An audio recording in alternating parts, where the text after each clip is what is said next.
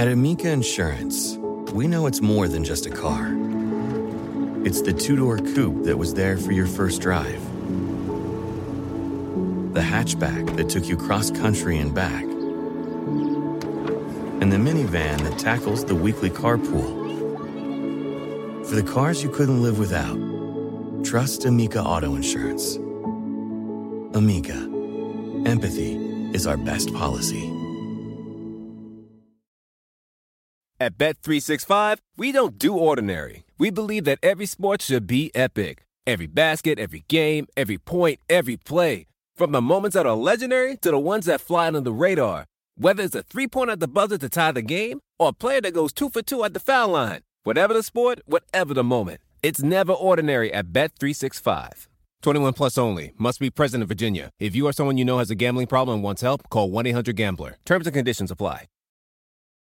Monday night edition of the pod, we got to get to Luka Doncic, who we've been hearing so much about. Finally got a chance to really dive into the film on him. And then we'll also talk about the Memphis Grizzlies, which amazingly at 4 might potentially be a landing spot for Doncic. So the place that you have to start with him is just the absolutely unprecedented production for his age and really at any level. I mean, for an 18-year-old, the way that he just played, there's never been any European player who's played this well as an 18-year-old. And remember, the EuroLeague, the ACB, that's a level like well beyond college basketball. He was MVP of the Final Four, MVP of the EuroLeague this season, and probably that was deserved. Kevin Pelton noting that he was second in terms of value in the EuroLeague this season based on his statistics. So I mean, you really would have to go to only a few high schoolers who were in the NBA, you know, LeBron James, those type of players. Because remember, Doncic just turned 19. He's pretty young as well. That have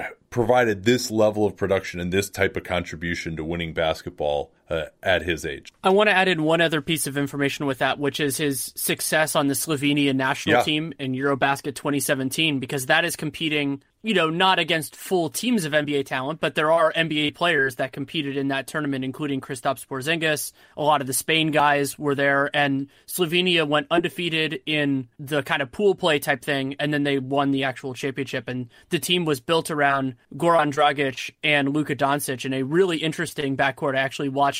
I went back and watched some of the footage of that yesterday to kind of get a sense of how he would fit with another guy like Dragic. Now, while the EuroLeague, while the ACB League, while Eurobasket is certainly a higher level of competition than NCAA, it is important to note that basically he was never guarded by an NBA quality wing defender, a 6'6" guy with length, with athleticism. I mean, if you watch the film of him, he very often was being guarded by the opposing team's point guard. He very often was playing in a point guard type of role, but did not really have to face off against like true NBA quality length. And when he did, he struggled to some degree, especially in his isolations. You know, he's not an elite athlete by any means, but still, I mean, just this level of production is extremely hard to ignore. And I wasn't sure how much I was going to like him coming in. I thought that I might be kind of have a little bit of a conflict between what my eyes would see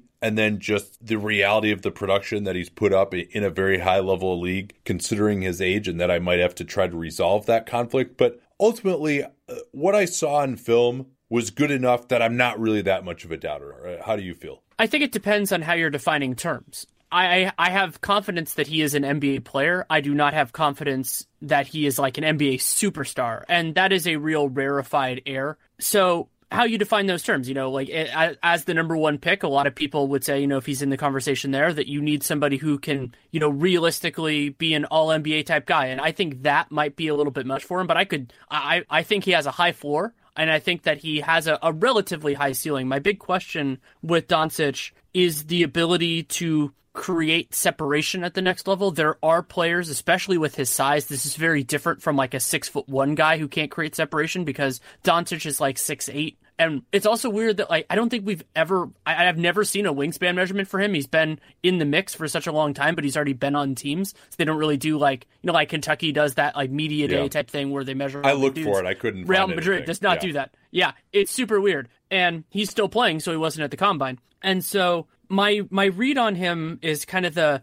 what if the main thing doesn't work? And I still think he's a valuable NBA player there. I think kind of the comparison, I've had trouble thinking of an analog for what the non-peak Luka Doncic is, but it's kind of like a better version of Evan Fournier is about where I was, where it's like he can't necessarily run an offense, but he can help an offense work better, makes good decisions. And I think Doncic is way better than his ceiling is way higher than Fournier. But the thing that I really like about Doncic, this was actually the first note I ever made on him, and then I kept on coming back to it, is that he plays like he gives a shit. And that is a very, very good thing, especially for a guy as young as he is. And that comes in especially on offense and transition. If he goes in for rebounds, he actually tries for rebounds. He can push the pace, he can grab and go, and he makes good decisions. If he doesn't have the ball, he still makes his way down the floor, can either spot up at the three-point line or go into the basket, depending on what the situation presents itself. And that is a massive positive for a guy who isn't the best athlete to be intelligent as he is and to have a good motor. And he does that too. Yeah, I don't know how good his motor is defensively, but yeah, the defensive yeah, that's true. The defensive rebound rate is impressive. 20% defensive rebounds is pretty good, to be sure, and that certainly helps him as a grab-and-go guy. All right, we got a ton more detail to get into. I'm going to talk about why I actually seem to be higher on him than you.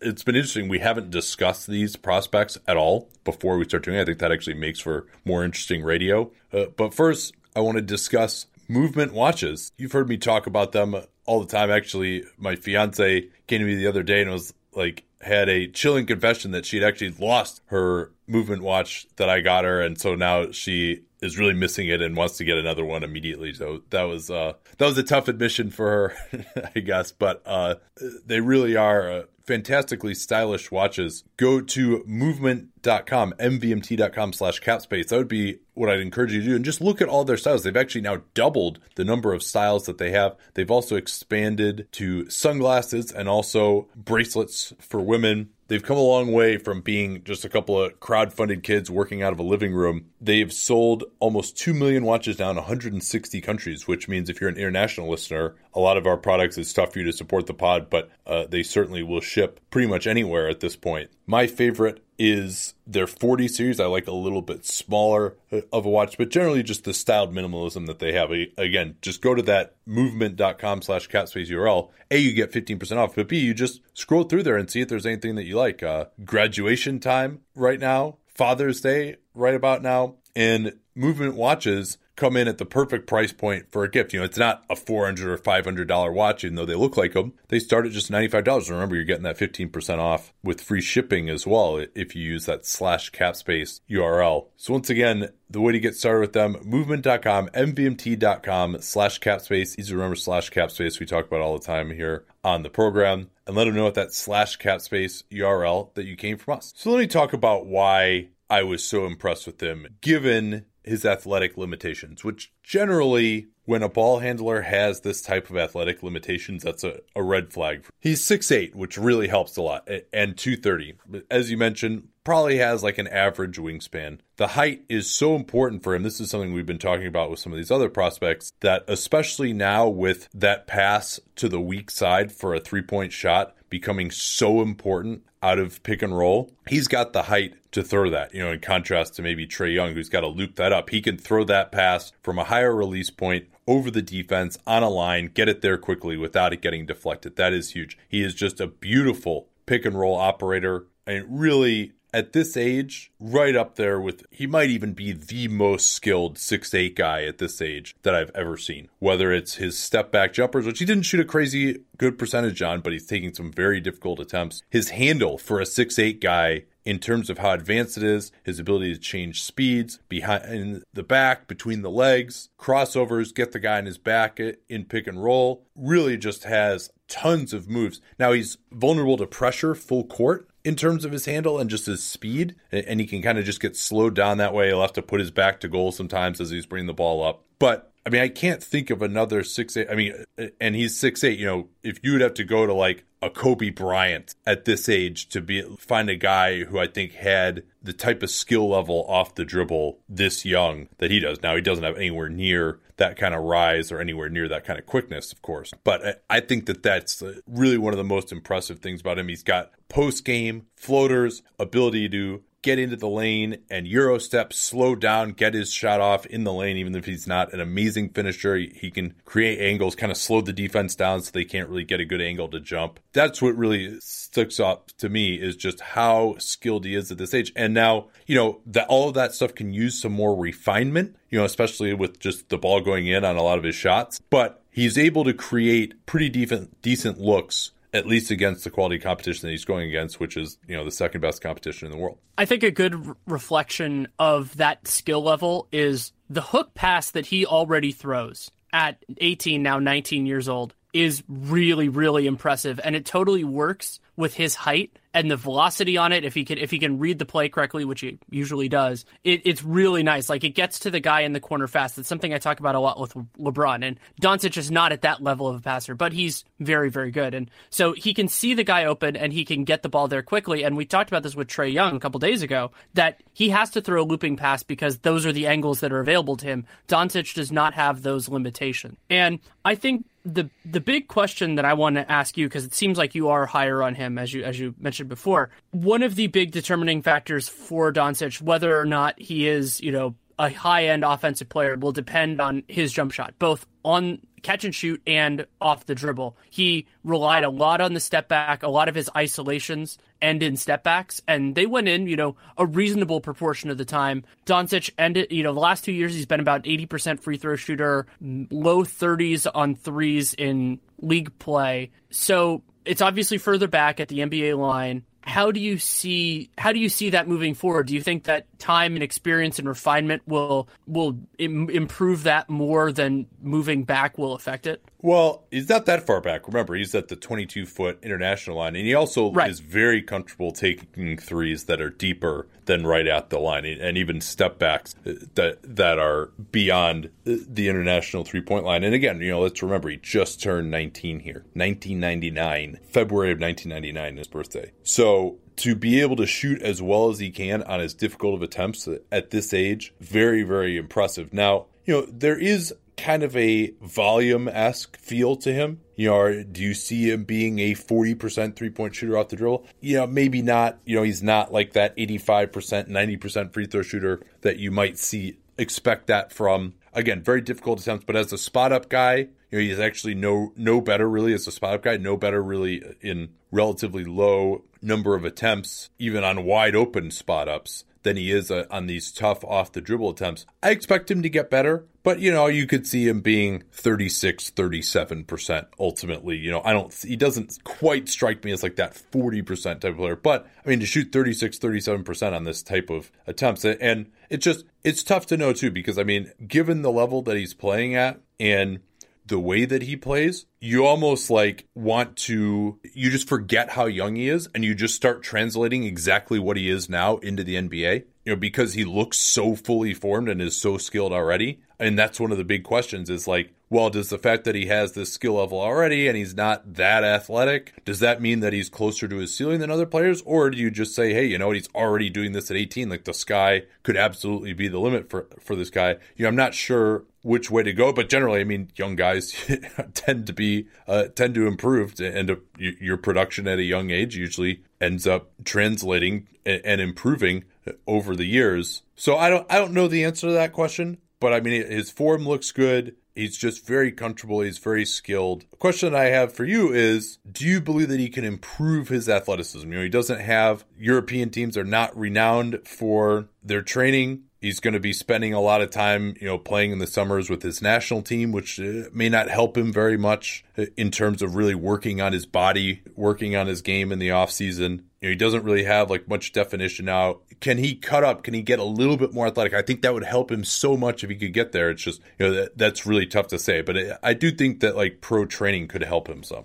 I think he can as well. It's actually something John Gavoni brought up. And I shouldn't say pro, by the way. Radio obviously, he's a pro. I should say NBA. Yeah, NBA training camp. And he's also playing a ton of games right now because of the combination of Real Madrid stuff plus the Slovenia work. He's playing in a lot of games. This is not college guys going twice a week and everything and balancing schoolwork and everything. I think that he will be used to the workload, and so maybe then you can spend a little bit more time in the gym and getting used to it. I think stamina is another thing that could He's played 70 help him games this year. It's crazy for Real Madrid. So if he can give max effort over fewer minutes a game, I think that could be interesting with him. I do think a little bit more burst, I could see that being there. And also just kind of that, you talked about his handle, like fluidity, speed with the ball, just getting more comfortable making reads on the fly and everything like that. He's good at those things for a player his age, to be sure. But the NBA ratchets that up because of the perimeter athleticism. The windows for passes, the windows for getting by a guy are much smaller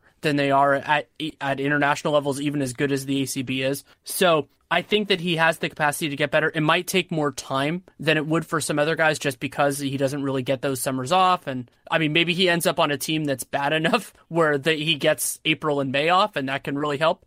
Or May, June, whatever. But I do think that he has some capacity there. And another thing I wanted to bring up with the jump shot is that I like his mechanics when he is more in the catch and shoot role. So synergy, 1.1 points per possession on spot ups, 1.3 off screens, though that's only 50 possessions, which is not very much. And when I watch him in those circumstances, it's like, okay, this is a guy who knows what he's doing. I don't think he's going to be that necessarily, like a knockdown type guy, but that you have to guard him. And if you have to guard him / close out, then you're creating opportunities when he's off the ball because he can attack those closeouts incredibly well. I mean, if his role is more being a secondary creator, I think that he has the skill set for that right away. It's different than, and he's so much more developed than like Frank Ntilikina, where I had this idea of like, if he can't be a point guard, what is the value that he's going to provide? And the difference between those guys on defense is night and day. We'll talk about that. But I like what he can be, even if the best case scenario offensively, even if the best case scenario doesn't work out because of those skill sets and also because of his height. And so a question that I've been grappling with Doncic for a long time now is, how big of a priority is he going to be for the opposing defense? And a lot of this will be surrounding talent as well. But like, let's say he gets drafted by the Suns, or he gets drafted, you could go through any team. Is Doncic a good enough offensive player where he's going to get the other team's best defender? And if he is, I think Doncic, there will be some real challenges for him there, just because the athleticism, the wingspan, the length, everything can be a big problem. But that brings a lot of other positives for the remainder of his teammates, because if that player has to be on Doncic, then that player is not on anyone else. Well, I think drafting him in the range that we're talking about, the hope is that he could be a number one guy. And to me, I'm going to talk a little bit about how I would want to use him, which you started to touch on there. I would just play him as the point guard. I think that's the best way to get the most out of him. And then he's going to be a defensive liability. But if you're playing him with a regular point guard, and now you also have to play him at the 2 or the 3, that's probably going to be a rough defensive perimeter rotation, right? So if you play him at the 1, yeah, he might struggle a little bit against pressure, but my hope is that he'll be big enough to take advantage of guys like that in the post. He's already showing a nice post game, so that teams would end up putting more length on him. And then, you can put, much like with Ben Simmons, I mean, he's not the defensive player that Simmons is. I'm not expecting him to be this great switch guy, but at least you can get just a normal 2 and a normal 3 on the floor next to him and just get more overall size and length on the floor, because he's that good of a ball handler, and he'll push the ball in transition. He could stand to do even more of that, I think, really running it down the other team's throats. But that's the way I would play him. Because then, I guess you would have to play the 2, and now you have to get a wing next to him and a point guard. And he's best with the ball in his hands. I think he can play off ball. But that's what I would like to do if you can get the personnel around him. Now, yeah, go ahead. Well, and the nice thing about using Doncic there is that there are a bunch of 6'4", 6'5" guys that are capable with the ball in their hands, but you don't necessarily want them to be the number one option. Like, I was thinking about, I think Donovan Mitchell will eventually be much better than this, but like they're Donovan Mitchell, if Victor Oladipo before this past season, maybe even Devin Booker. I need to watch a little bit more of Devin Booker with the ball in his hands to see where I want him there. Talked about that a little bit yesterday, but there are guys like that. And so then you're a little bit on the small side to switch, but I think they could make that work, and getting that complementary piece, or even, I think that you can make that work. And I agree with you that if you're looking for a high ceiling team, the best way to use Doncic is as the primary ball handler, because then it opens up these other niches for other players. And I think that you can be flexible enough with him that maybe you have a capable point guard who comes off the bench, like maybe a Fred VanVleet type. And so those two guys can change it over. They can go through different circumstances. So you don't necessarily play him at the one all the time, but you play him at the one a lot. Now, I think that the biggest concern for him, for me, is his ability to beat switches. But that's a big concern for 98% of the NBA, basically. And if you are forced to play conventional pick and roll defense against him, I think he's going to carve that up. I'm not that worried about the idea of we're putting so much length on this guy, because he could just use a screen to get that off him, right? Steve Nash wasn't some incredibly quick guy, but he could just use a screen. He knows how to set up a screen. He's got a good enough handle to do that. And then he can get the guy off him a little bit, and he's going downhill, and you have to react to him. So that, I think, is I'm not that worried about that. Now, if you can switch those screens, what's the antidote to that? Well, maybe that antidote for him would be, I'm 6'8", 230, so if you're switching everything, we're going to go find the smallest guy in the other team, get him involved, and now I can back down into the post. And his post game was, not amazing statistically. He was 44 points on 52 possessions, so under a point per possession, but most post-ups are going to be like that. He's got pretty decent power game. He likes, whichever block he's on, he usually likes to spin baseline. He's got over his left shoulder, he's got a little half hook floater type of play. He's also got fadeaway jumpers over either shoulder if he wants to go there. Or I even saw him go to a Dirk step back. So his skill level is going to be good enough. I expect him to be a solid player in the post, assuming that teams want to go to that when he has a smaller player on him. I think that could be pretty effective.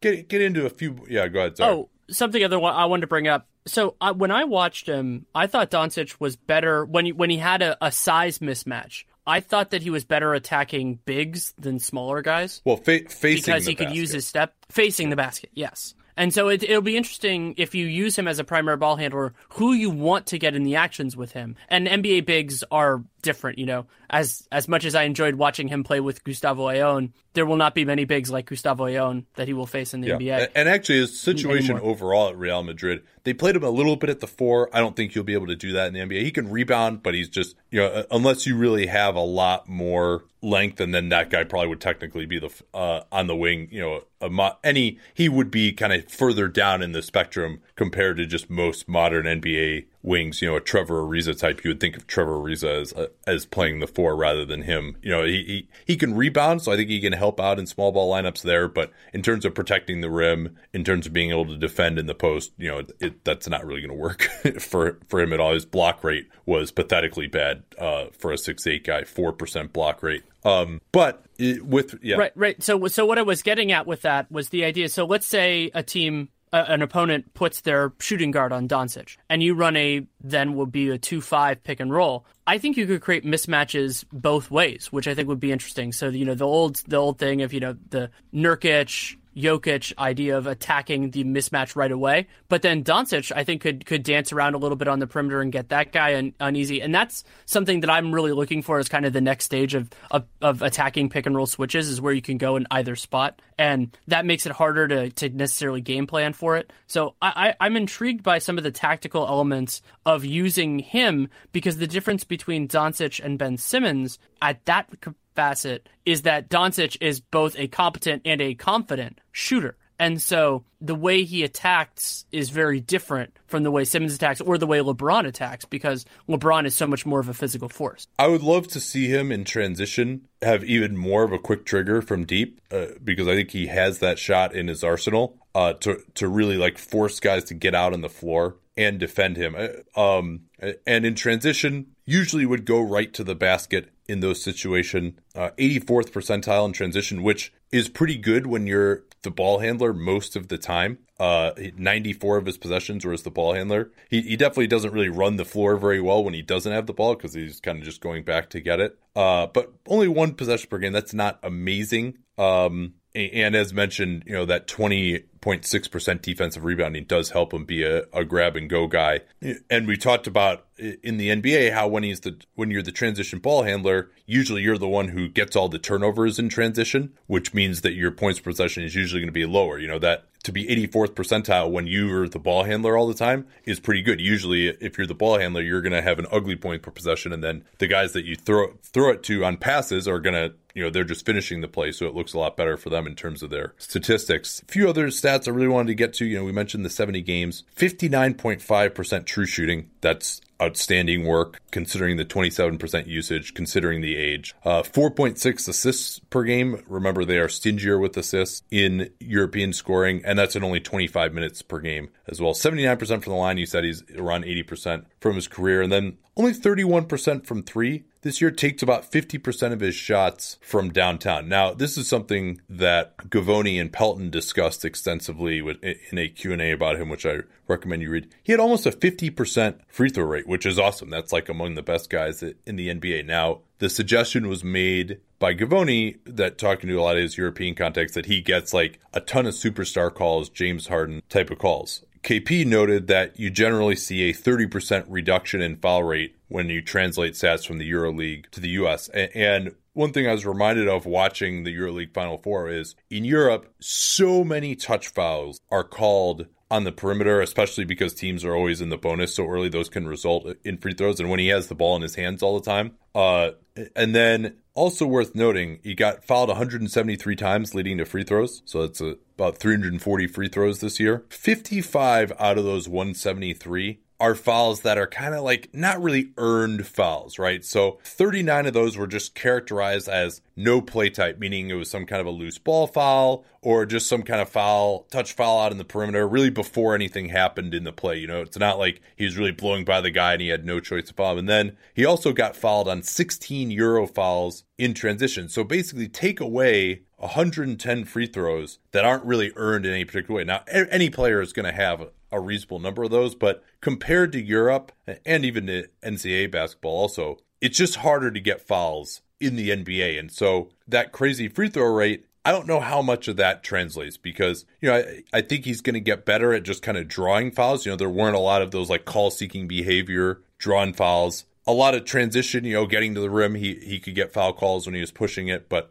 again, against NBA athleticism, they may not need to foul him in that situation. There weren't that many fouls where he's just like really getting the advantage, blowing by the guy and like creating the contact, kind of the way we would think about for NBA fouls, or where he's just, using his smarts to get fouled. So I think that is a legitimate concern that he's not going to be able to get to the foul line as much. And if he can't now, especially with that 3-point shooting, you start to wonder like, all right, now he's got to get up to 36, 37% from three, or he's going to struggle to be efficient. And you touched on something just now, which I think is important to note with Doncic, that he doesn't really shake guys his own size very often. His best kind of like ankle breakers are almost all against 6'10" and taller guys. Yeah. And that's a very different challenge than trying to shake a 6'7" dude or even, like a point guard, because they've seen all that stuff before. And again, there are different ways to create separation. You can do it through size, you can do it through speed, you can do it through moves like Kyrie does. But that is a concern because if he'll have to get a lot better there, because even if it's just a tool in his toolbox and not like the centerpiece of his offensive value, it's still important. Yeah, and I mean, I think, his ability to get to his step back is really impressive. And just the way, while he is not blowing by guys, he plays at such a nice pace that he's always got a little bit more in the tank to go a little bit faster than he is going. And in terms of changing speeds, also changing direction, he's got just a really nice between the legs dribble. He can use his body, use his shoulder to create space for the jump shot. He is very cognizant of being able to just get a guy going one way and then cross over maybe even multiple times, just using someone's momentum against them. I've even seen him make plays where he'll drive all the way to the free throw line, be covered, and then take 2 dribbles back all the way to the 3-point line and take a three. On basically like a double step back, dribbling backwards. That's not a move that you see very often. He's got a lot of really nice moves, which, he's going to need those obviously to create the separation, but especially if he can get just a little, like tighten those up just a little bit more, the creativity is there, and then to also get just a little bit more athletic. And I think he'll be able to get by. Now, is he getting to the rim, in isolation? No, not really. I mean, here's some more stats on that. 0.79 points per possession. That's only 44th percentile. So that's a little bit below average. We noted that he's very reliant on the step back. And so some stats in that. He'll go in an ISO. A third of the time he goes left, third of the time he goes right. Now, either of those could still result in the step back. And then a third of the time he basically takes the jumper without really trying to drive at all. So on 93 ISOs up top, he got to the rim only 17 times, and then 6 more of those were runners. So he's really only getting penetration, about 20% of the time on his drives, a little bit more than that. So let's say to compare that to James Harden, another guy who, is not the absolute quickest guy, certainly quicker than Doncic, doesn't quite have the height of Doncic, but I think it's an interesting comparison to him as a guy who has the ball in his hands, likes to change speeds a lot, more kind of reliant on craft, although, his physicality and strength is well beyond Doncic as well. For Harden, I mentioned with Doncic, about a little over 20% of the time he's driving. For top ISOs for James Harden, who had 434 top ISOs this year, 191 of those times, so that's more like 40% of the time, he's either driving or taking a floater. So that's a big difference between what Doncic is doing. And certainly it'll be easier for him to drive with NBA spacing if he's on the right team. He's playing with 2 bigs a lot of the time at Real Madrid when he wasn't playing the 4. I think I'd be very interested to see, if when he's fully formed, he's really able to create against switch defenders who are kind of, maybe it's not against Clint Capella, but, if he's against a Steven Adams type of center switched out on him, is he going to be able to create a good look against kind of, your slightly above average foot speed starting center, that type of player? I'd be very interested to see that. And then, if he does get penetration, can he finish at the rim? That's another thing we can talk about too. Yeah, we might as well go there now. He was about 60% at the rim this year. And what I like about Doncic is that I don't necessarily love his touch with either hand, but he's capable with both hands, and a lot of young guards can't do that. And yeah, I mentioned this briefly, that he gets shots that actually look pretty good, but sometimes they just don't go in. I think he just hasn't quite refined his touch, but he's able to get the shot off in a way that makes you think, all right, if he just improves his touch a little bit, this will go in. Yeah, I have some confidence there, and I also like that he generally has an idea of where he wants to go with it when he gets the rim.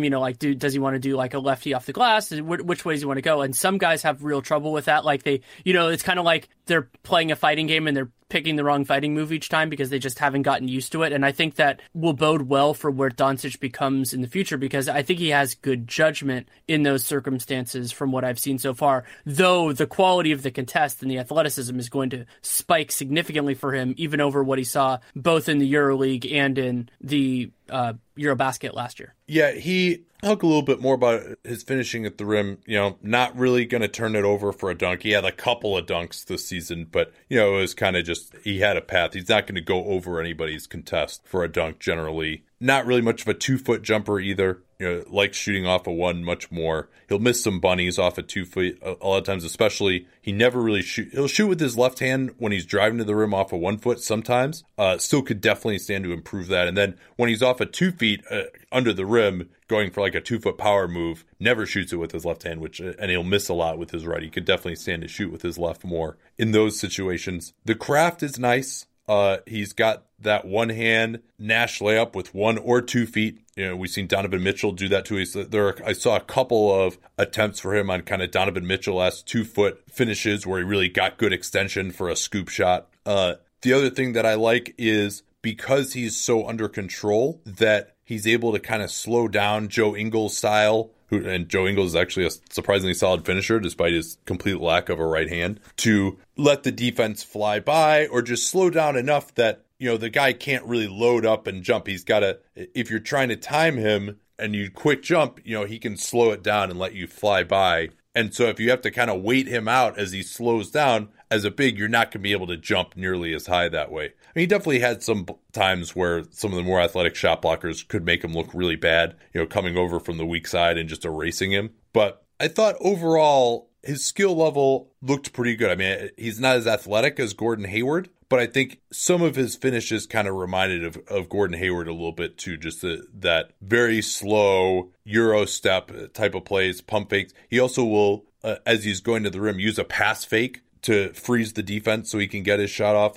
That'll work pretty well. Not really a threat to go get an alley-oop, though. The way someone like Hayward is, he's significantly less athletic than where Gordon Hayward is at this point in time, and even as a college player. So, if you're going to send him backdoor on alley-oops, like, that's probably not going to work, unless he, again, significantly improves his athleticism. But I think he could be good enough as a finisher, again, because he shows so much creativity in all parts of his game that you have, or I don't know if you have, but I have faith that he can figure it out even against more athletic players ultimately. I do have faith that he can do that. And remember, not only is he playing against men, but he's playing against seasoned professionals. They have limitations often in terms of athleticism, but think the craft in terms of finishing in college and finishing in the ACB are two very different things. And I've been very impressed with the way that he keeps on adding and keeps on getting better. And like when I would notice differences with him when I was, even within it, you could be like, okay, look, this is a little bit different moving on. And I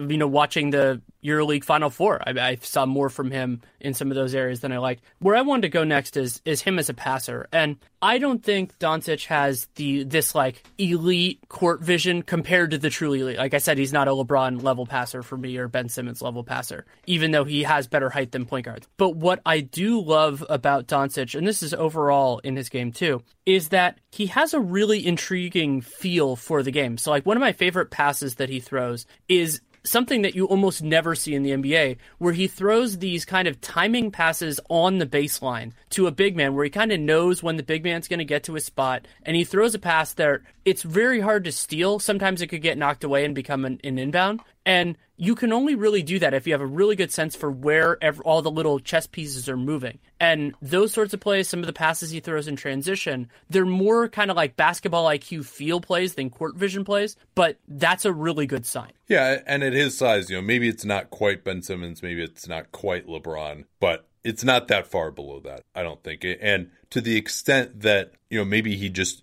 isn't able to attack the defense with the same type of speed to draw help and open up those windows. But it's pretty rare that I'd see him miss a pass. I mean, and I remember one of the games I watched was when they played at Baskonia and won. He was doing nothing on the defensive end that whole time, but then basically pick and roll every single time, just diming guys up. They're running a lot of Spain pick and rolls, like finding shooters on the weak side, finding the roll man.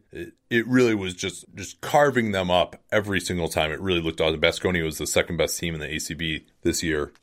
So it's, especially considering his age, it's really impressive where he's at it. And I think, he does a good job of picking up his dribble at the right time. Any kind of miscommunication in the defense as far as like, are they going to switch or are they going to bring the big up to the level of the ball? He's able to find like very creative passing angles to get the roll guy slipping to the rim. Or guys leaning. Yeah. That's one that I really like with him, where like a player is trying to figure out where he wants to go and he has a 3-point shooter and he just hits them before the guy makes a decision. And that's such a key pass in the NBA. Yeah, Harden, LeBron, those are the two guys who will throw those passes in the NBA as well. What do you think the chances are he can be a 20-point-a-game scorer? I think that's higher. It's higher than 50. It would be above a 50% outcome for me with him. Yeah. So maybe like a 30%, something like that. But I could see him being a high usage guy that it doesn't always convert into his own shot. Yeah, I definitely think that he has some bust potential. And we've seen this with a lot of European guys, no one with the level of production at his age that we've seen, and also not with the shooting that we've seen, right? I mean, a lot of these guys who are kind of 6'6", point guard types in Europe. I mean, there are a few of those, but they're not the type of shooter that Doncic. I think that's one of the biggest differences. Your Satoranskis, your Zoran Planinic, even Papaloukas, who I would have been absolutely fascinated to see what he looked like in the NBA. But, Papaloukas wasn't really much of a shooter. And so Doncic has the pick and roll ability that those guys do, maybe even better in some cases. But he also has that jump shot off the dribble that those guys didn't have. So I think that's a big reason why he can succeed. And then, I think the potential that he has working off the ball, you mentioned those great numbers coming off a screen, 65 points on 50 possessions. I think he can get there. He's got to tighten up his footwork off the ball, work on his spot up shooting to some degree. When I say he has bust potential, though, once you get to the point where you're not having the ball in his hands, then his defensive limitations become a problem. And if he's just going to play at the 2 or the 3, he's not going to be able to really guard his position particularly well. And it becomes kind of difficult to say, if we're not going to give him the ball every time, all right, we got this guy who's like a spot-up shooter and he can drive in a closeout and make decisions and be a secondary pick-and-roll handler. But, I thought the Evan Fournier comparison was an interesting one as far as, and Fournier is probably more athletic than Doncic is. Doncic has a bigger, stronger body, a little taller. Well, I thought that was interesting as kind of a lower end outcome for him. Should we talk about his defense a little bit more? I fear we must. Well, so I think that, and you might remember this or know it better than I do, what was hard for me to reconcile was how much of his kind of apathy / standing around was the scheme. Not necessarily the scheme saying stand around and don't try, but the scheme basically saying just keep this guy in a certain area, and however you do it, it doesn't really matter. And how much of it was him just not really applying himself. And so I think he can get better, but I don't think that it would surprise me if he got to like good. I think he could be average, but good or above average will be tough. And he only had to defend 18 isolations this year, gave up 14 points on those. Not really enough stats to draw any conclusions. But European teams don't usually play that way of going for isolations. And he's going to get cooked when teams hunt him. And we're seeing that becoming, of course, more and more of an issue. And both for that reason and then also some of the issues of him beating switches, I could see him being another one of these guys who's much more effective against the teams in the NBA that can't really switch, when he's playing pick and roll defense. And then also you could see him maybe as teams are going to play him. I know we're getting away from the defense here. This occurred to me. He could be one of these guys too, where you say, okay, we're going to just play this guy conventional pick and roll defense. I don't think he's a good enough finisher to finish it through. We're just going to play it 2-on-2. We're going to go over the screen, force him to drive. He does have a good floater game. That's something that we didn't get a chance to talk about too much, but he's solid shooting on floaters, especially when he gets the guy behind him in pick and roll. So I think that's a shot that he's really going to need, because he's not going to just go into NBA big men generally and finish against verticality. A lot of it's going to have to be trying to just get the guy off balance a little bit with some of his Euro steps and stuff. But generally, I think, especially against the best big man defenders, and if he doesn't have a great roll guy, that he could be vulnerable to playing the pick and roll 2-on-2, or of course just getting switched against some of the best switch teams, and then getting cooked defensively. I mentioned the 0.4 blocks per game, steals, a little anticipation, but he's not like some great steals guy. You don't see him step in and like take charges. He is, I didn't see him just making like mental errors that much, but just kind of standing there, not, spending 95% of the possession, not in a stance, not getting through screens, either on or off ball. They generally hit him on whoever they could get away with, and that works a lot better in Europe. So I'm very skeptical. He's not going to be able to protect the rim at all. Had some pretty hopeless give-ups guarding in the post on switches. I would be hard-pressed to find anything that he does well defensively, other than maybe just like not have ridiculously bad errors in execution. Yeah, and I could imagine him, but of course you can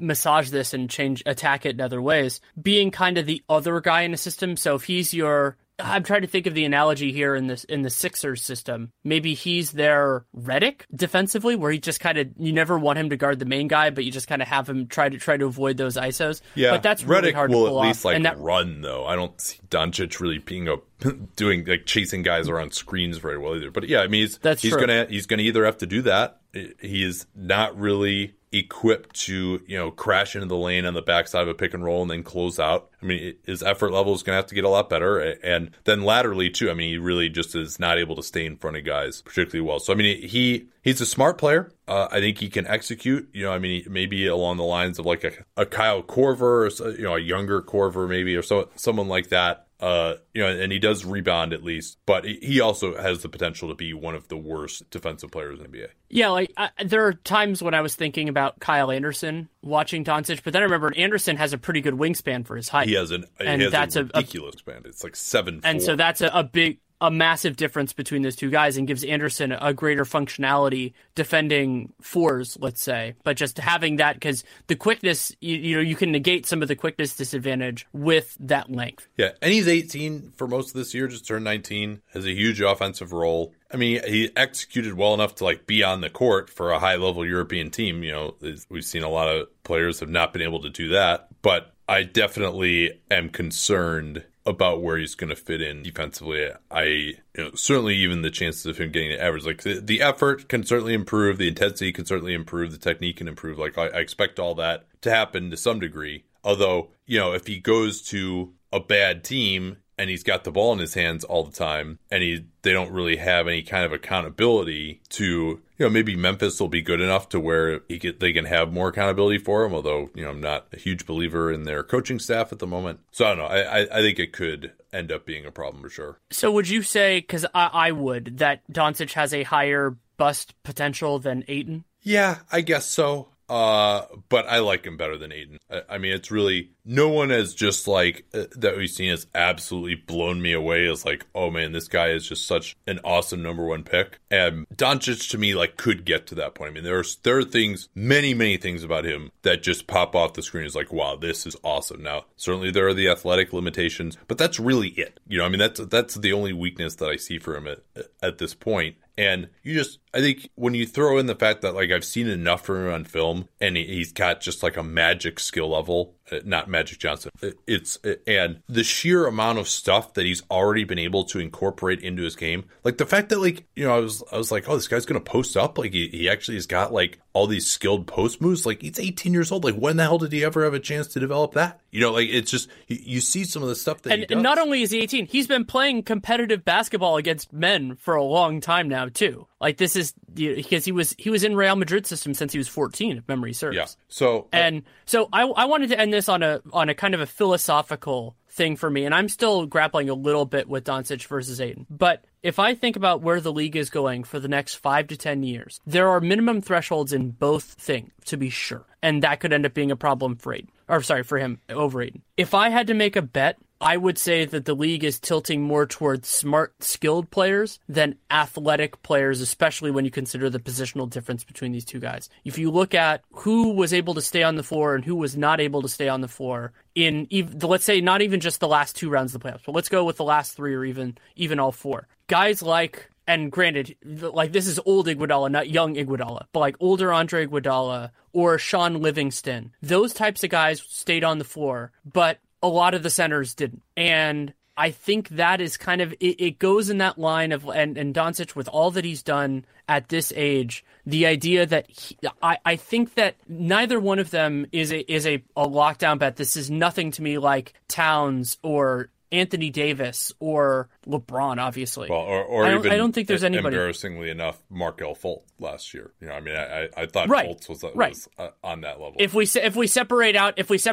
him as a prospect, as we thought about him in mid-June, I would agree with you. But if I had to kind of choose based on the arc of the league where I think this is headed, I think Doncic is a better fit for it than Ayton is. I agree with that. I do wonder, I think the lack of athleticism, I'm not quite sure how tough he's going to be. The fact that you can really go at him, the defense, I do think that those things could ultimately limit him if you really get to the highest levels of competition in the NBA. If we're really talking about being, a number 1 guy, number 2 guy on a championship team. But, it's really hard to say that about so many guys in the draft at this point in time. And I think I would definitely have him over Ayton.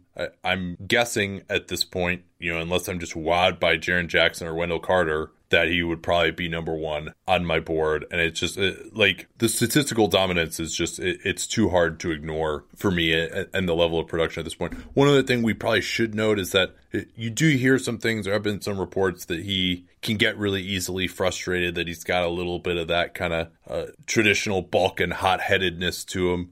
So I don't know how much to put in that. Again, we always struggle with this. There's these same reports about Dennis Smith maybe not being, the greatest from a character standpoint from NC State or whatever.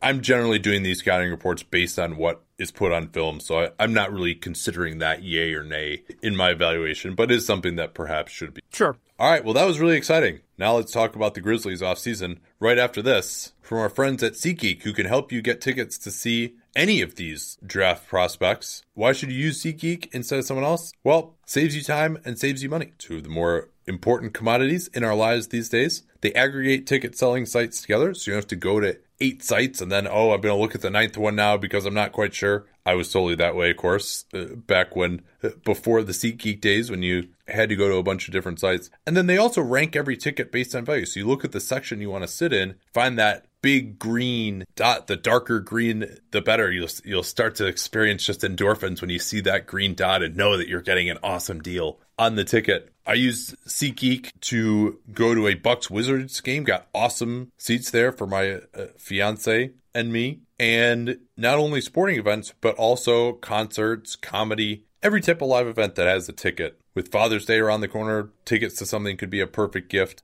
as well. So the way to get started with them, download the SeatGeek app and enter that familiar promo code CAPSPACE. We're about to talk about the Memphis Grizzlies' lack of cap space, but you can get some more cap space in your wallet by using that code to get $20 off your first SeatGeek purchase. That's promo code CAPSPACE for $20 off your first SeatGeek purchase. Let them know that you came from us. All right, where are these dudes? I think where I want to start with Memphis is just how few decisions they have to make. This is a team that doesn't have a ton of free agents. They, because they're over the cap and already used their biannual exception last year, they don't have the BAE to use. And they don't have any even rookie scale options to decide because their 2016 pick, Wade Baldwin, they declined his third-year option, so he's in Portland now. And their 2017 pick went to Cleveland due to a trade from a while back that involved Maurice Spates and Wayne Ellington, if memory serves. And so they just, the biggest things that they need to do, obviously they have the number 4 pick, so that is a massive decision that they need to make. They can have negotiations on their veteran players, depending on what ownership and management wants to do there. But really, it's, I guess, seeing if there's a market for any of their players and kind of lining up the pieces for reconciling whether they want to win now or they want to think more into the future and what defining into the future, because they're not getting much flexibility next year either. No, they definitely aren't. As of now, including that 4th pick, they already have 13 roster slots taken up, including Andrew Harrison and Wayne Selden. I'm assuming that Amari Johnson, who they signed at the very end of the year, probably won't stick around. Kobe Simmons has a 2-year two-way contract, so he'll be back on a two-way next year, presumably, unless they decide to elevate him. But they're going to hold on to Andrew Harrison. They're going to hold on to Wayne Selden, presumably. I mean, those are guys who are in the rotation. It might even be good rotation players for them next year. They're making the minimum. So that's 13 spots already. They've also got Marshawn Brooks under contract this year, and that is actually guaranteed, but Brooks was awesome. He had like a 26 PER, and this is a team that actually could really use his skill set, especially if Tyreke Evans moves on. And so with those 13 guys under contract right now, they are $10 million short of the tax, and it seems very unlikely, especially with the amount of money that Robert Parra just had to shell out to buy off Steve Kaplan and Daniel Strauss, that they will be going into the tax, especially for a team that, was not very good last year. So they got about $10 million to work with. They have the full mid-level exception available. That's about $8.5 million. But that's probably going to be a little rough if you use all that unless you can get off of some other money, because then you've basically got $1.5 million before the tax, and that's probably not enough room.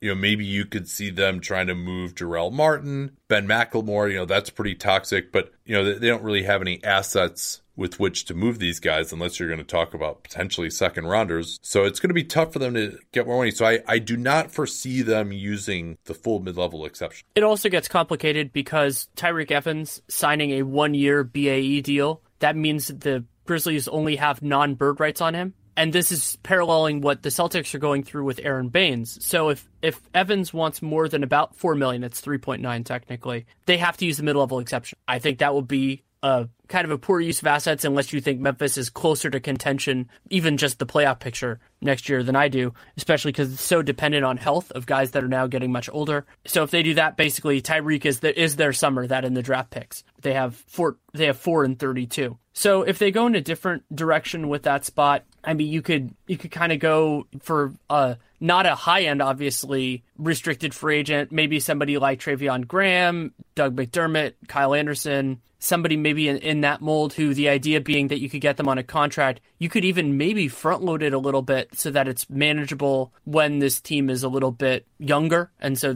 maybe those guys move into contracts that aren't as onerous. Outside of that, it gets to be a challenge because the player, I think the biggest need that they have is a swingman who can ideally create a little bit, assuming they don't get Doncic, and defend at least competently. And you're not going to get a guy like that even for the full mid-level. No, it doesn't seem so. And Chandler Parsons, obviously, is, if they can get something off the bench from him, that'd be nice. They were getting something for him when they were playing well early in the season, but then, of course, the knees started to bother him again, and he played little down the end. That's a good point I'd like to bring up just to get people's minds around this. So this is just straight remaining money. And this assumes that all these guys pick up options. Conley has an ETO. Gasol has a player option. So Conley, 3 more years, total of $98 million. Marc Gasol, 2 years, about $50 million. Chandler Parsons, 2 years, about $49 million. So that's $78 million tied up in those 3 players for next season. A little bit more than that the following year because of raises. And then Gasol, Parsons drop off. Conley stays on. Also worth noting that Marc Gasol actually has a player option that he could decline for next summer. That's $26 million. Guessing he probably would opt into that if it's purely a financial consideration, but maybe it won't be. And that could also maybe lead to them trading him if he says that he's not going to stick around. We'll see. He certainly has expressed plenty of frustration with the team. I want to talk about his trade value momentarily if they do. I mean, they're not going to trade him this summer, so maybe that's outside the scope of this, so we don't have to talk about that much. I think basically, unless they can clear some money, which again, it doesn't seem likely that they could do. I mean, that 32 pick is pretty juicy. Maybe they would move that, seeing as they have a relatively full roster and they have this number 1 pick coming in already. I would prefer using that number 32 pick, obviously, to bring in some more young talent. But they have a lot of kind of lower end rotation guys who are on minimum salaries already. So maybe you could say, hey, if we could get off of Ben McLemore, we give up that number 32 pick. McLemore making $5.5 this year. That was a pretty rough signing, basically 2 years, $10.5 million. Although not one that we hated at the time. He seemed like a decent second draft guy there. And he was set back by the broken foot earlier in the year. But let's say they don't move any salary. I mentioned they've got that $10 million or so to work with. Probably can't go the full mid-level exception because they'll just be too close to the tax. They just won't have operating. So I'm going to say maybe the most that they could offer Tyreke Evans would be starting at $6.5 million. Do you think there's any chance he would take that? And they could push out the number of years or give him player option or whatever. But I mean, is that just as a starting salary and whatever permutation he might want? Is that even close to the ballpark for him? Or is he going to have multiple offers for the full mid-level exception that he's going to go with instead in a more competitive area or a more competitive team, I should say? I think he'll want the full mid-level somewhere else, but I'm not sure that'll be available. I think they're in the ballpark, but the problem for Memphis is that they're probably not going to be super competitive. So he was there for a year. I don't know how this year went for him. I haven't heard any definitive reporting on that. He played great. He did. But whether he was happy, I mean, the team was awful for a lot of the year. So I could see him taking similar money somewhere else just because, maybe a greater chance of winning. And you can make the argument that, Memphis, if they're healthy, they could be more competitive. But that's such a huge if at this point. And you'll recall they didn't trade him. So with the idea being that they could try to re-sign him. So I imagine they will make whatever offer they feel like they can make to him. But sure. I think they're going to offer more than 6.5. I think they're going to offer more around. Maybe they push the limit harder on him than they would on other guys. So maybe they offer him 8, and then if they don't get him, then nobody else gets more than 6. That might be the way that they handle it. And what do you mean nobody else gets more than 6? I mean, let's say they offer him 8, and if he says no, then they wouldn't use the full mid-level exception on anybody else for the full value. Yeah. They wouldn't have the option of doing both things, but it's just that basically that the rules don't apply the same way to Tyreke Evans that they do to other guys, partially because they didn't trade him, partially because he did a lot of good last year. Not necessarily good that helped the team, but certainly good nonetheless. And something that I was wondering about with Memphis, it's kind of a gamble. If they have a strong feel on which of their young guys they like better, about whether any of those guys would get claimed on waivers, because that would be another way for them to add a little bit of flexibility. They could even not do it through a waiver claim, just see if a team like the Bulls or something else later on in the process just said, hey, we'll probably have a roster spot in August, and we're interested in Jarrell Martin or something like that. That seems unlikely. They just... But just somebody, one of those guys. Well, but if Davis, the guy whoever it is. Generally, if a guy is good enough to get claimed, he's not going to get waived. And it's not like I would understand if they had their BAE available and they felt like they had a roster crunch. But yeah, I mean, like Ivan Rabb would be someone. I think pretty much everyone else to me. And remember, they don't. That's their other big need right now is backup big. I mean, maybe what they end up doing is just playing JaMychal Green at backup center some too. But I agree. I mean, I think Martin or Rabb would be the two that I would be most eager to move on from outside of Macklin. My guess is that they end up drafting a center, so that would resolve that issue. Really? Well, I mean, they are projected to get Doncic right now, right? Well, it depends on how people see the. Well, so one of the big issues with Memphis, they've been linked to Doncic before, is that I think they would like Doncic and they would love for him to fall. He might not want to go, huh? A, he might not want to go, and B, they don't have the assets to move up. So, because they have basically no assets. They have, that 32 pick. They owe this future pick to Boston, which is top 8 protected next year, top 6 protected in 2020, and then unprotected in 2021. So that means not only do they have to deal with that, but also the Stepien rule building off of that. So, I don't think they can jump up to 2 or 3 if they really want Doncic either way. So my guess is that even if they don't want him, that let's say Atlanta, unless Atlanta is smitten with whoever Sacramento doesn't take, let's say they don't take Doncic, I would expect that they would move down with Dallas or somebody else and just get somebody else. Well, they damn well better hope that Doncic is there, because if not, then they would have to draft a center, most likely. And maybe Bagley would be there, and you could say we'll play him at the 4 next to Marc Gasol. But this, again, is where we've been criticizing them for a while of all right, they should have tried to trade Gasol last year. They should have just really embraced the rebuild instead of just oh, no, we can get back to 35 wins this year if we keep everyone around. And now with Gasol, what is he, 34 this year? Now are you going to, part of the hope is oh yeah, we can draft this player who, rookies rarely help, but maybe if it's a shot creator, he might be able to help Memphis. But are we going to not draft a center now because we already have Marc Gasol? Are you going to draft the center and then Marc Gasol is well, where the hell is the help at? Now I want to leave. It's just this idea that they're still trying to win now could really complicate things for them in the draft. And if Doncic is gone, you're looking at Jaren Jackson or Bagley. One of those 2 guys presumably will be there if Doncic is gone. Bagley, I think they could get away with drafting more, with the idea that, he can play next to Gasol.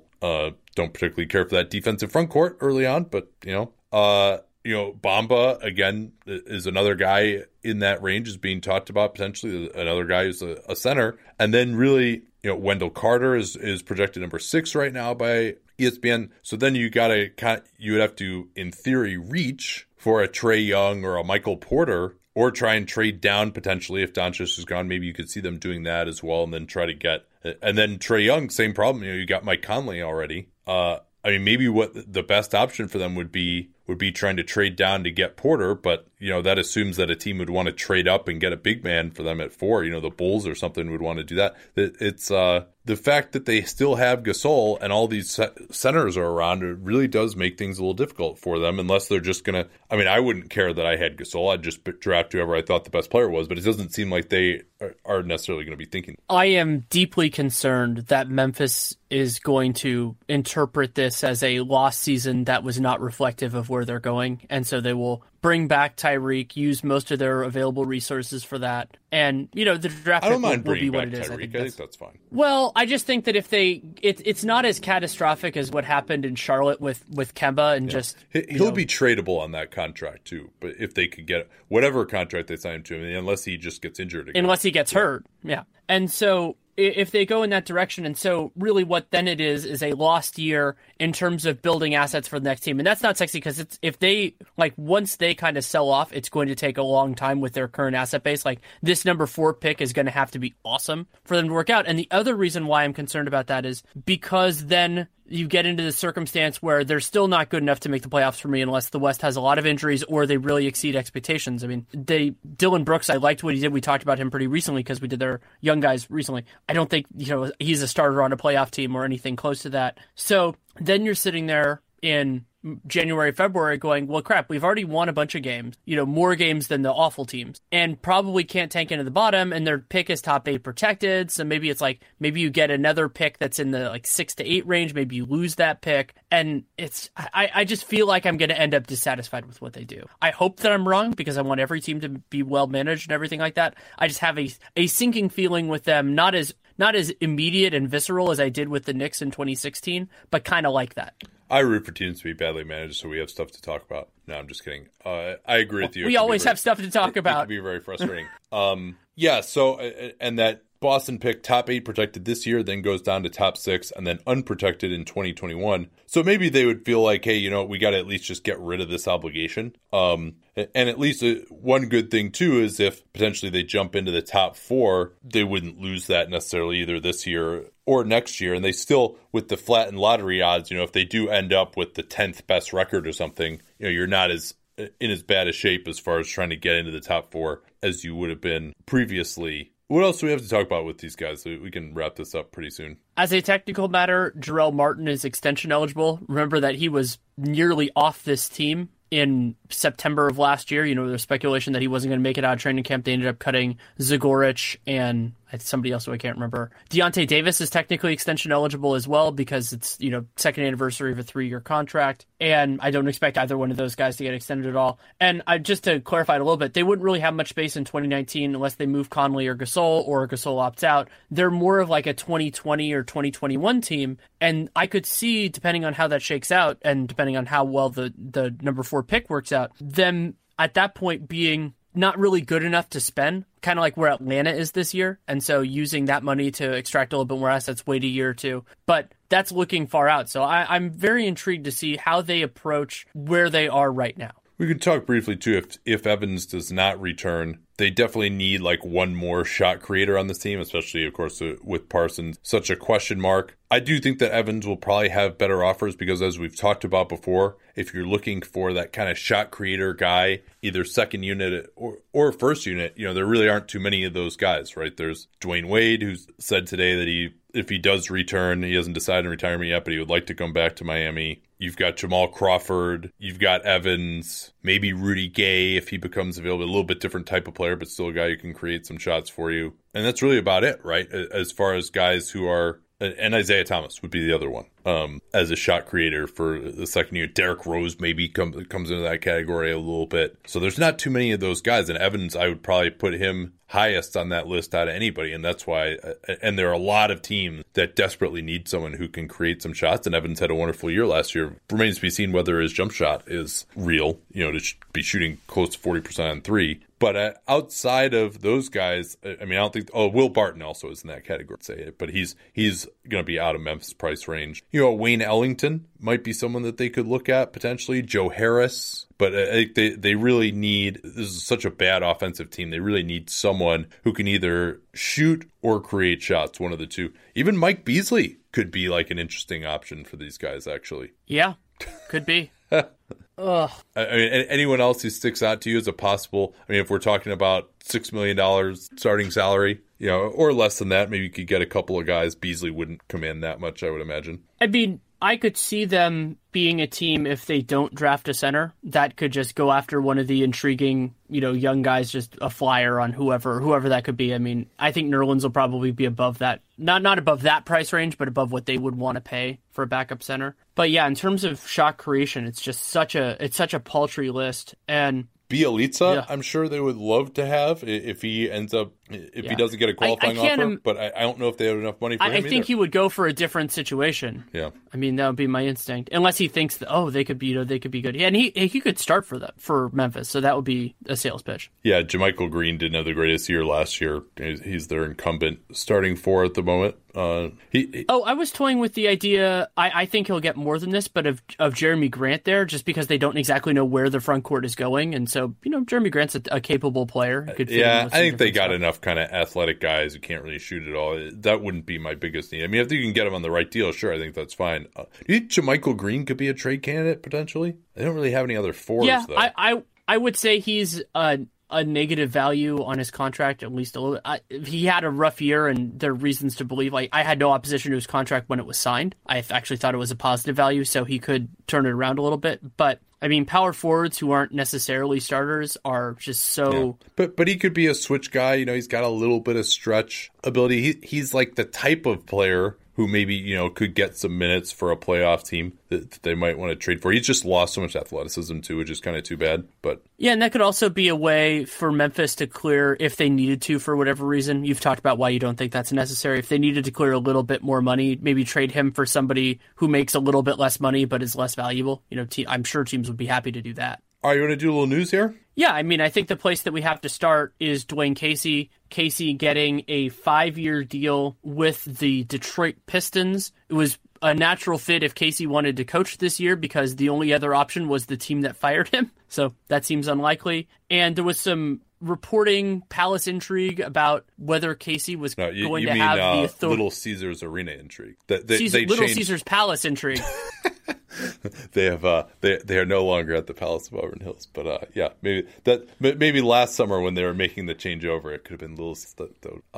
So because of this idea, David Aldridge talked about it, of whether Casey was going to choose his assistants. That might just be kind of semantics. And then the Pistons got back to him and said, no, actually, we didn't do that. So there's already a leak, presumably coming from Casey's side, I guess, saying that they weren't going to let him choose his assistants. But why, if you're Casey, do you leak if it was him? Maybe it wasn't him, but do you, as you have decided to sign the deal, do you then leak that the reason you did it was because something to make them look bad? It just, maybe he just felt like he wanted to get the upper hand initially, but that doesn't make any sense to me. Why that would get leaked? Maybe it was some assistant that Casey was wanting to bring on that, he had contacted it, that let it get out or something, but that's not good. So that's a shit show. And there are plenty of other shit show aspects to this as well. Oh, you mean hiring a coach before you hire a general manager? Yeah, and this Ed Stefanski thing, that he is some great record, we're going to bring him in, and then he's going to bring in Bickerstaff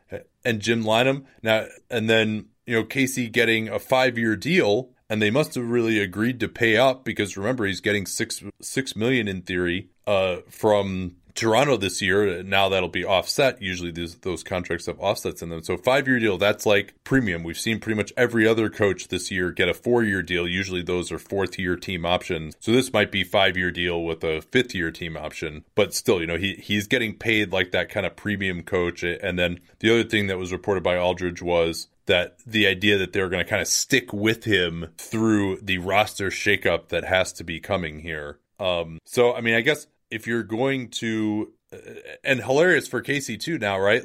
His whole situation with Ujiri, it seemed like he was hanging on to his job by the skin of his teeth because he predated Ujiri and he was always coaching just well enough to not get fired, even though Ujiri kind of, you would think, wanted to bring in his own guy. And now, the same thing's going to happen again. A GM that he was not chosen by is going to come in. So it's just this whole process just seems to be total madness. And, if we thought the Stan Van Gundy era was bad, this is not a good start at all. Maybe it'll get better. Maybe they'll make some good moves. They haven't. And everyone there, remember, was on board with the Griffin trade, which we hated too. That wasn't just Van Gundy at the time. So I had higher hopes for Arn Tellem if he was going to be one of the main guys involved here. He was such a good agent, but really he's just been kind of doing all old school NBA tried and true. There just is not, I've not been impressed with any aspect of this process. Even just keeping Stan around for a little while, and then it really doesn't. The other piece of coaching news you brought up, Bernie Bickerstaff, because he is a part of that search committee in Detroit. His son JB is the head coach in Memphis and hired Jerry Stackhouse as an assistant on his team, which is interesting because many kind of fan type people had supported Stackhouse as a candidate for the Toronto job because he has been the head coach of the 905. Yeah, and he also apparently got a look in Orlando. That, of course, means that he will not be the coach in Toronto. And turning to Toronto briefly, Mark Stein reporting that either Raptors assistant Nick Nurse, who remember coached in Rio Grande Valley with the Rockets organization when they were jacking up all those threes and then was widely credited with some of their offensive reforms, or Spurs assistant Ettore Messina, who of course has that extensive European background as well, are the top 2 contenders supposedly, but that doesn't include others in Toronto. Biggest other news, we had this a couple days ago, I forgot to get to it. Shams Charania on Chris Mannix's podcast for Yahoo said his belief that Kawhi Leonard will be ready to start next season. He says he's close to 100% and he'll be fine going into the year. Now, remember, this is, in some places, has been considered a degenerative condition. It's something that's kind of a wear and tear type of thing. And so it's the type of thing that maybe could regress and is going to have to be managed and stuff. So even if he's feeling good going into next year, that's no guarantee that this whole thing will be in the past necessarily. And then Shams also saying the Spurs have not fielded any trade offers. They still need to have this sit down. The Spurs offering that designated player veteran extension contingent kind of on the results of that. But he did say that Kawhi was around the team. He went to the funeral of Greg Popovich's wife. And I'm sure Greg still is working through a lot of the family issues. So, but presumably this sit down is going to have to happen before we get to July, and who knows whether they'll be reporting on that or not. But if they offer him the extension, I think we'll know what ended up happening there. And then if they don't offer him the extension, then I think, maybe it starts to become open season, or if for some reason he were to reject it. Anything else we got to talk about? Or are we all done here? I think we're pretty much done. I will have I think there'll be an off-season preview that comes out tomorrow. I don't know exactly who it's going to be yet, but that will come out. And yeah, now that the Pistons are done, I can actually finish that one. So that, and then if you haven't read the piece I wrote on Kevin Durant's options for free agency, that is out at The Athletic. And that's really about it. All right, thanks for listening. If you didn't listen to our Ayton scouting report and Phoenix Suns, Jared Dudley actually tweeted out that it was a good listen, so that's a good reason to go back and listen to that show. And we'll be back tomorrow with as yet to be determined content. Till then.